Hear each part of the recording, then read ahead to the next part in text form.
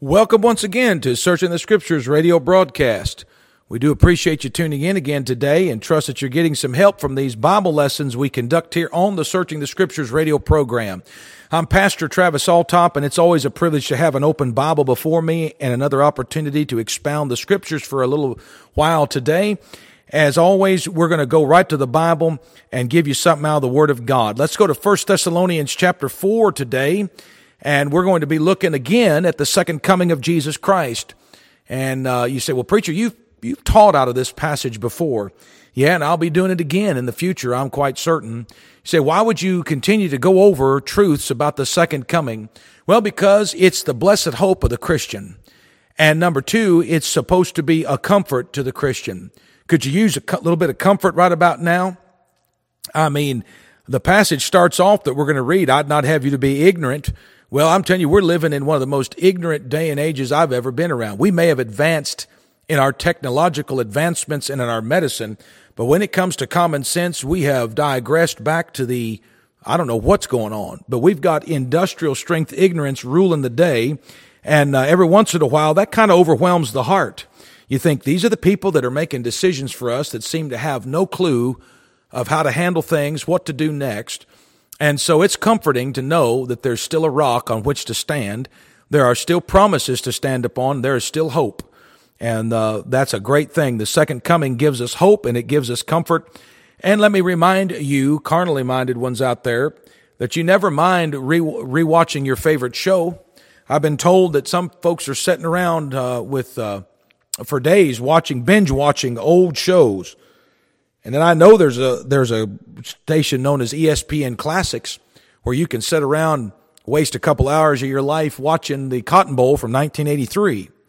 So if people can sit around and watch old reruns of sporting events that are 30 years outdated, that's already been played, the game, we already know what the score was, we already know what happened. But if you can sit around and watch that, or sit around eating popcorn and watching 4 or 5 years worth of Little House on the Prairie in a week, then certainly you can bear with the preacher as he uncovers the glorious truths of the second coming of Jesus Christ. Somebody says, well, they've been saying he was going to come since I was a little kid. Well, amen. What's your point?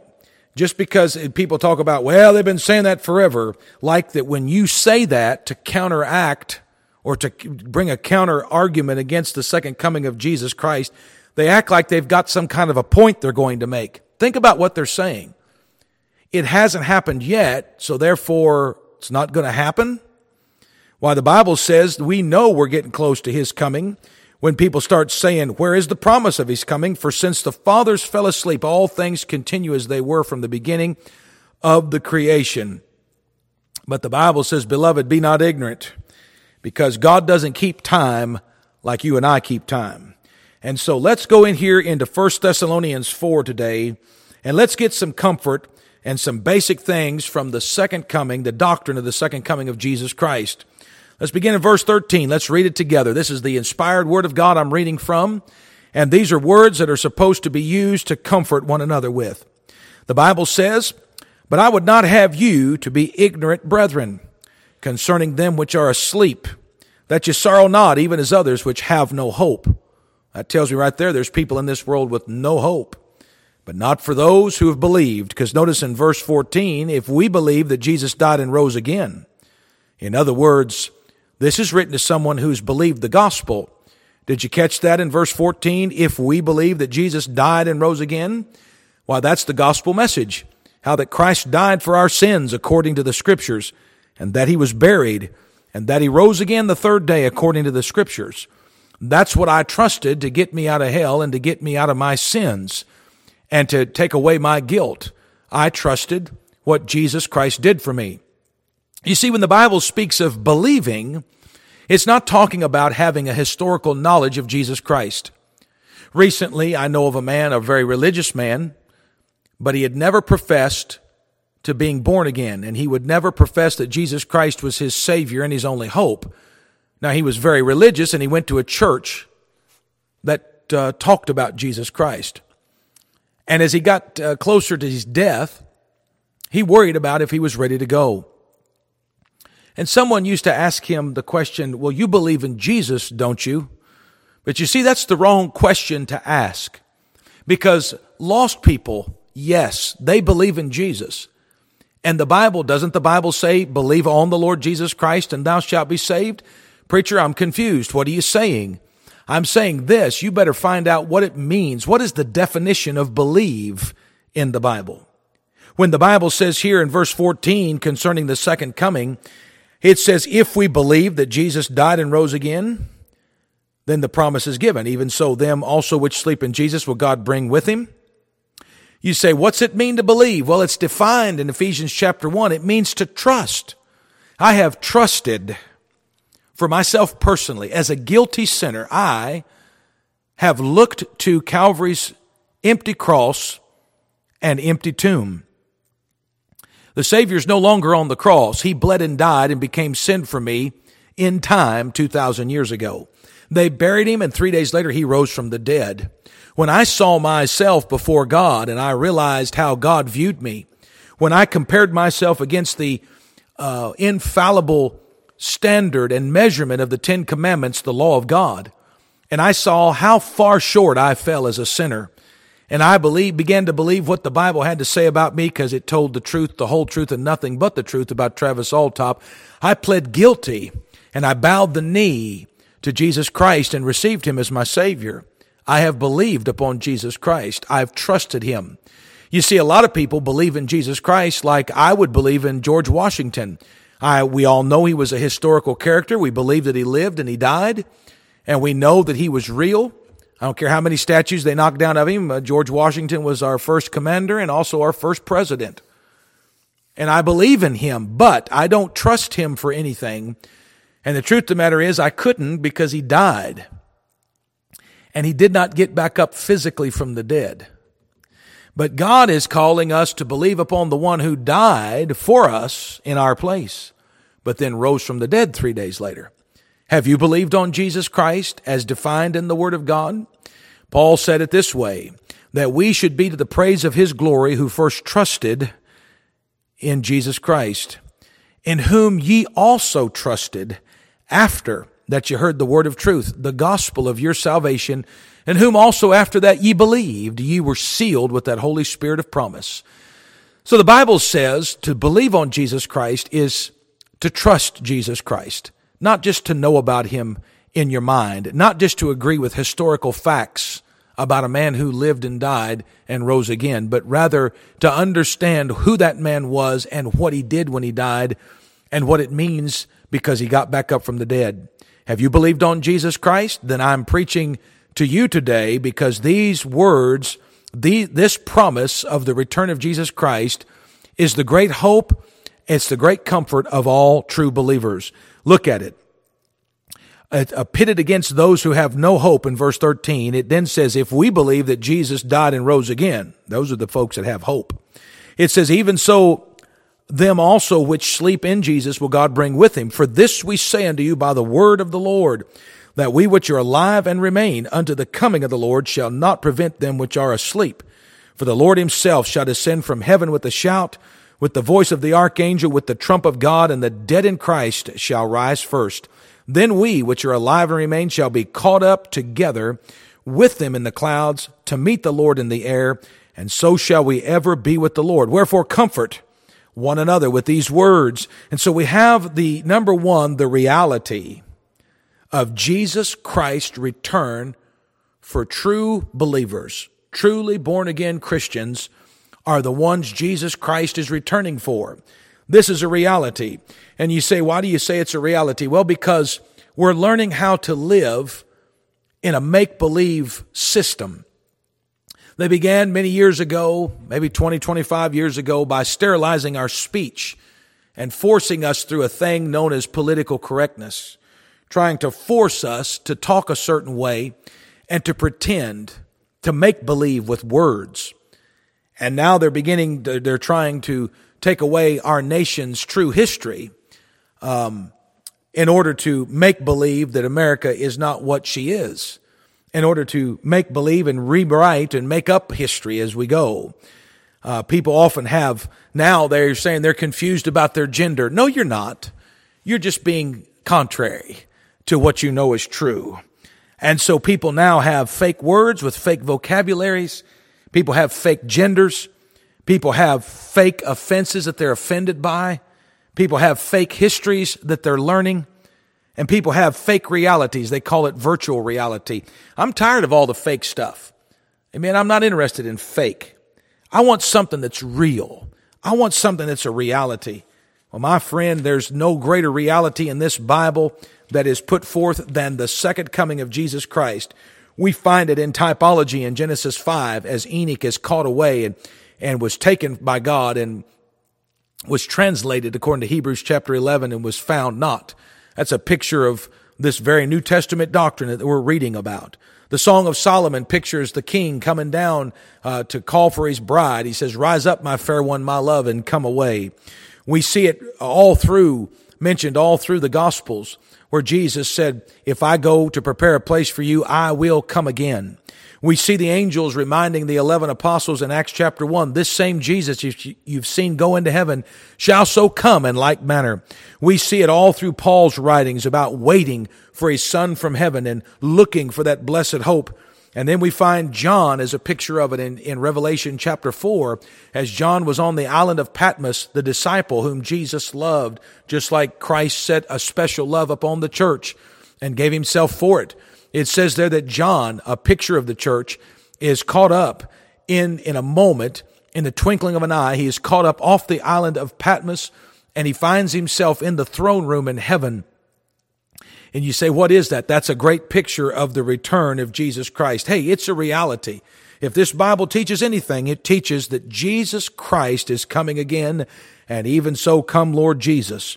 I'll say also about the second coming, it's not only a reality, but it'll be a great relief to Christians. Can I tell you something?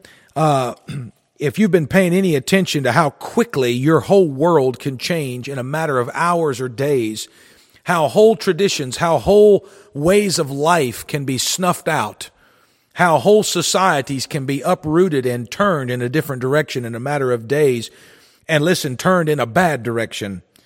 Amen. It's like there's corruption, there's carnality, there's all kinds of things going on that the Christian wants to be delivered from. And there's no greater deliverance he desires than the deliverance from his own struggle with sin as a Christian.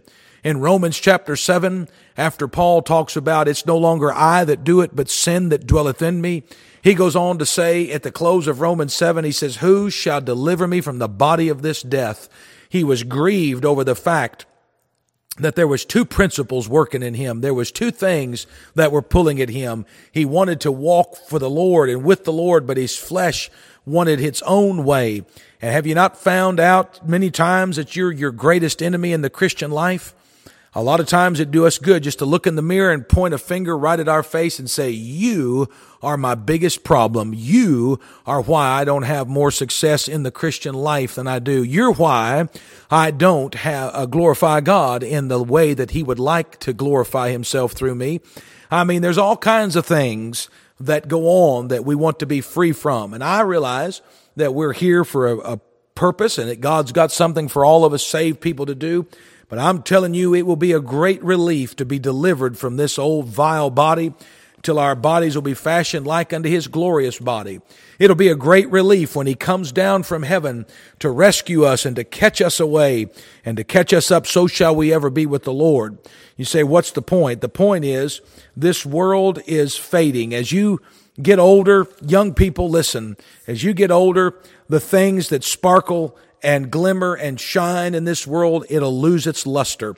It'll begin to lose things. All that stuff that you think would make you happy, a fancy job, a beautiful wife, a good-looking husband, adoration from people, whatever it is, fame, fortune, relationships, whatever it is. All of that stuff has a way of losing its luster as life goes on.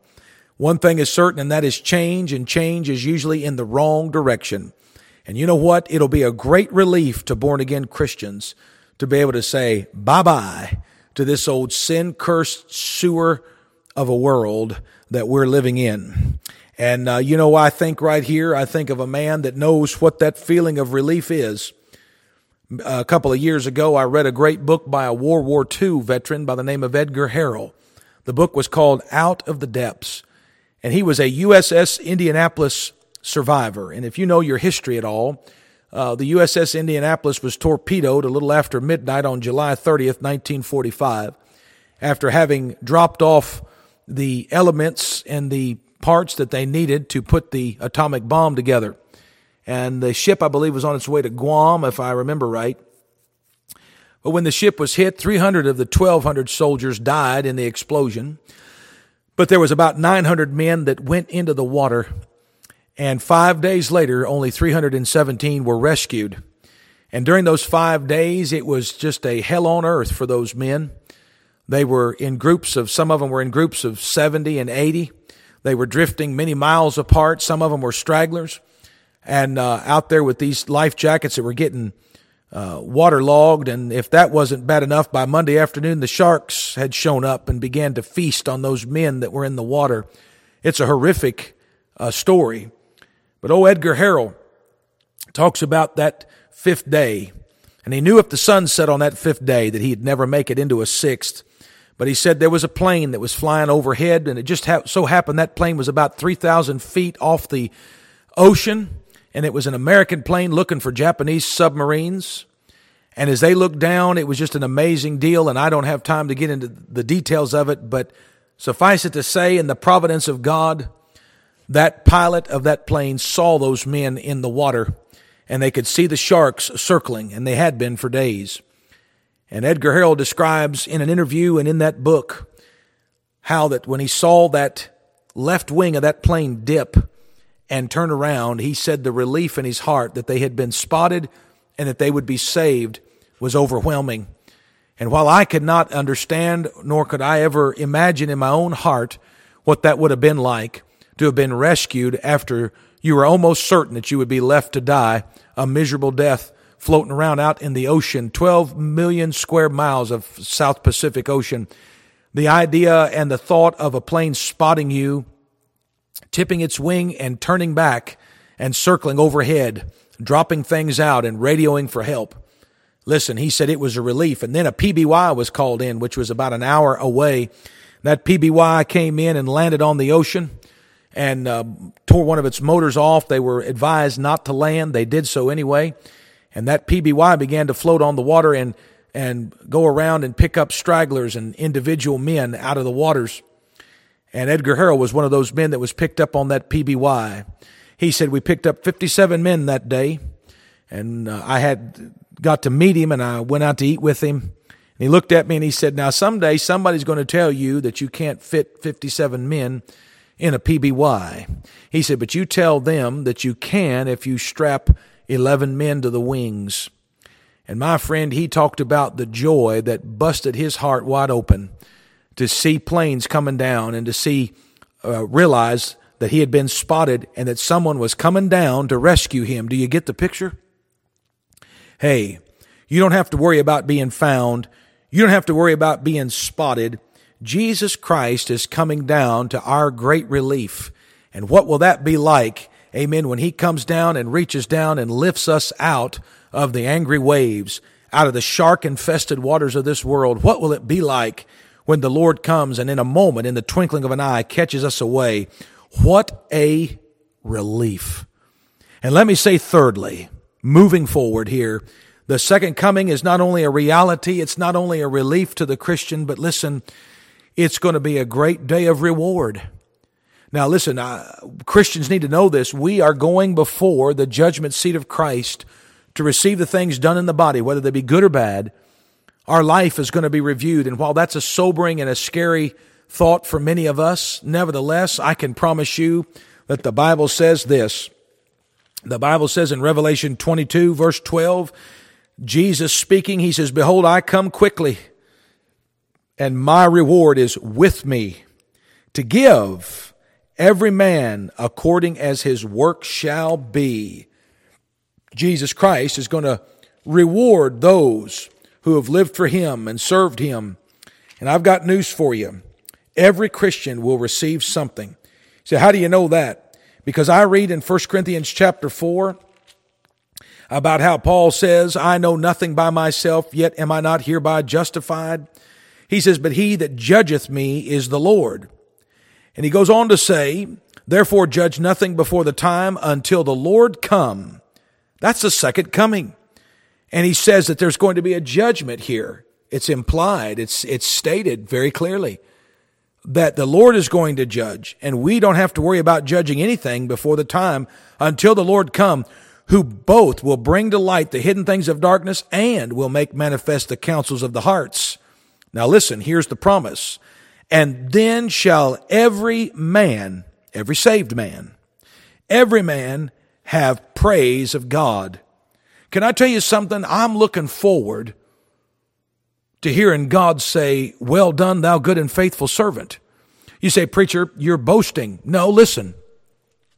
No true child of God should not want to please his heavenly Father. And the good news that I just read to you is the fact that Jesus is coming and his reward is with him to give to every man. And the passage we just read, while there are some things that I hate the thought of how God's going to deal with my lazy days and my selfish decisions as a Christian and my sinful choices at times in my Christian life and the loss that I may suffer in that day. But listen, 1 Corinthians chapter 4 verses 4 and 5 says that then shall every man have praise of God. That means that the sorriest Christian listening today will have something that God will have used you to do that he will be able to brag on you and to praise you for. And I'm going to tell you something. Have you ever thought what it would feel like to have the God of the universe to brag on you or to give you a compliment? Listen, I've had men compliment me and I knew they were lying. I still enjoyed it. It's called flattery. But I'm going to tell you something. God does not flatter men. God only speaks the truth. And he'll tell the truth about you. And he says, my reward is with me to give to every man according as his works shall be. So how you live is how you're going to be rewarded. But the good news is if you're truly saved, God will have something to reward you with. He will at least have praise for you. Then shall every man have praise of God. Can I tell you something? There was nothing I coveted more in my youth than my dad's approval. If I threw a touchdown pass, I was thrilled that I got to throw that touchdown pass, but I was looking more forward to discussing it, reviewing it, and talking about it with Dad. There's nothing like looking up and seeing your dad giving you the thumbs up or the attaboy. I remember the first time I ever got to play at the Grand Ole Opry, and my dad listened up in Ohio on 650 and recorded that first appearance there when I got to fill in with Ricky Skaggs and Kentucky Thunder and all that mess. And I remember I was so thrilled that that the Lord allowed my dad and I to experience that together. That meant more to me than actually getting to do it.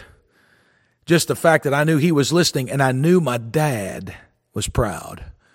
Well, if we'll do that for our earthly fathers, how much better will it be when our heavenly Father says, you did good right there.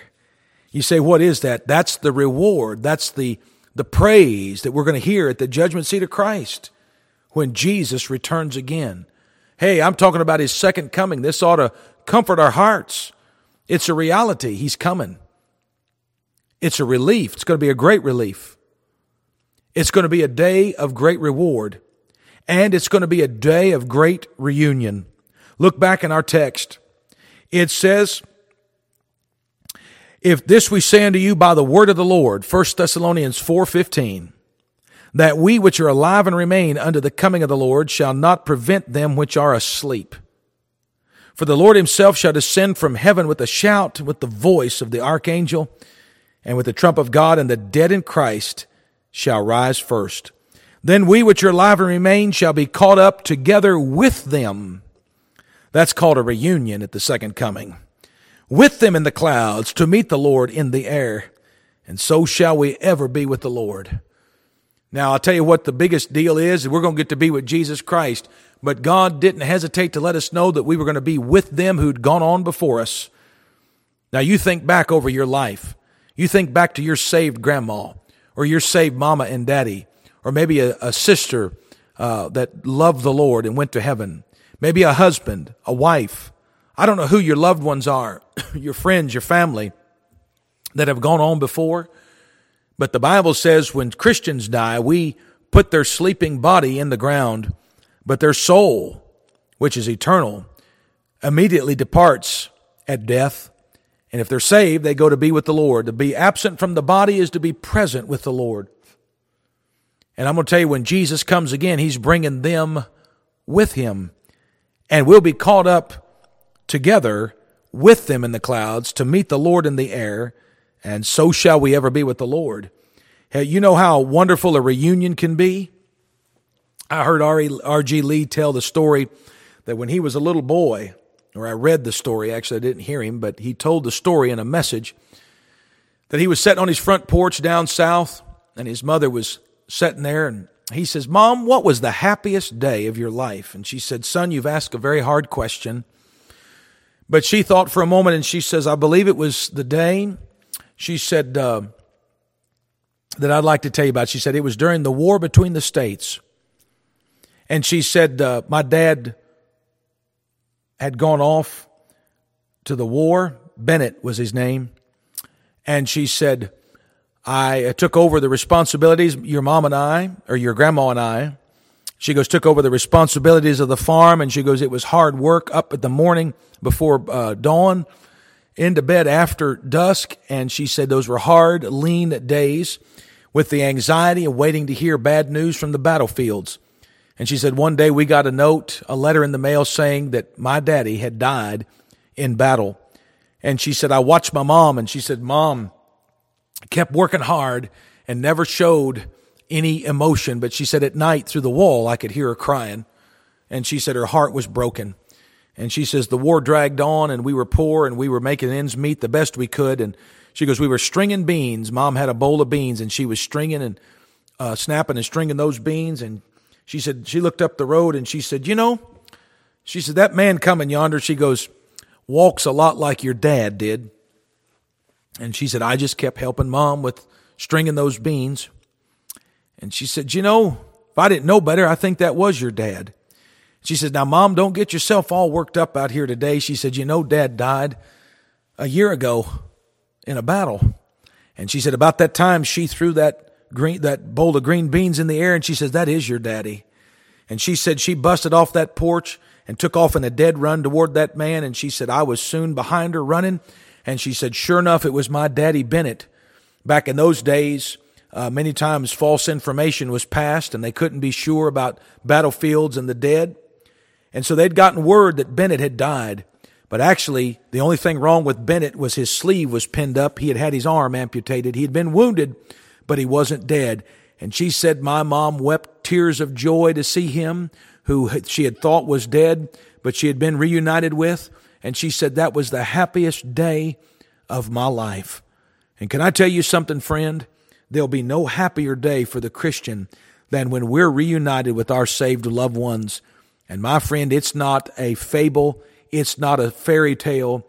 These are rooted in the reality and the facts of the Word of God. There's coming a great reunion day, and I look forward to seeing my loved ones and all these men and women I've read about here in this Bible that have been with the Lord for thousands and thousands of years now. I look forward to the day that I can be caught up to meet them together in the clouds and to meet the Lord in the air. And so shall we ever be with the Lord. I'm telling you, the second coming is a comforting and a blessed hope for every Christian person. Don't quit looking up. Look up, for our redemption draweth nigh.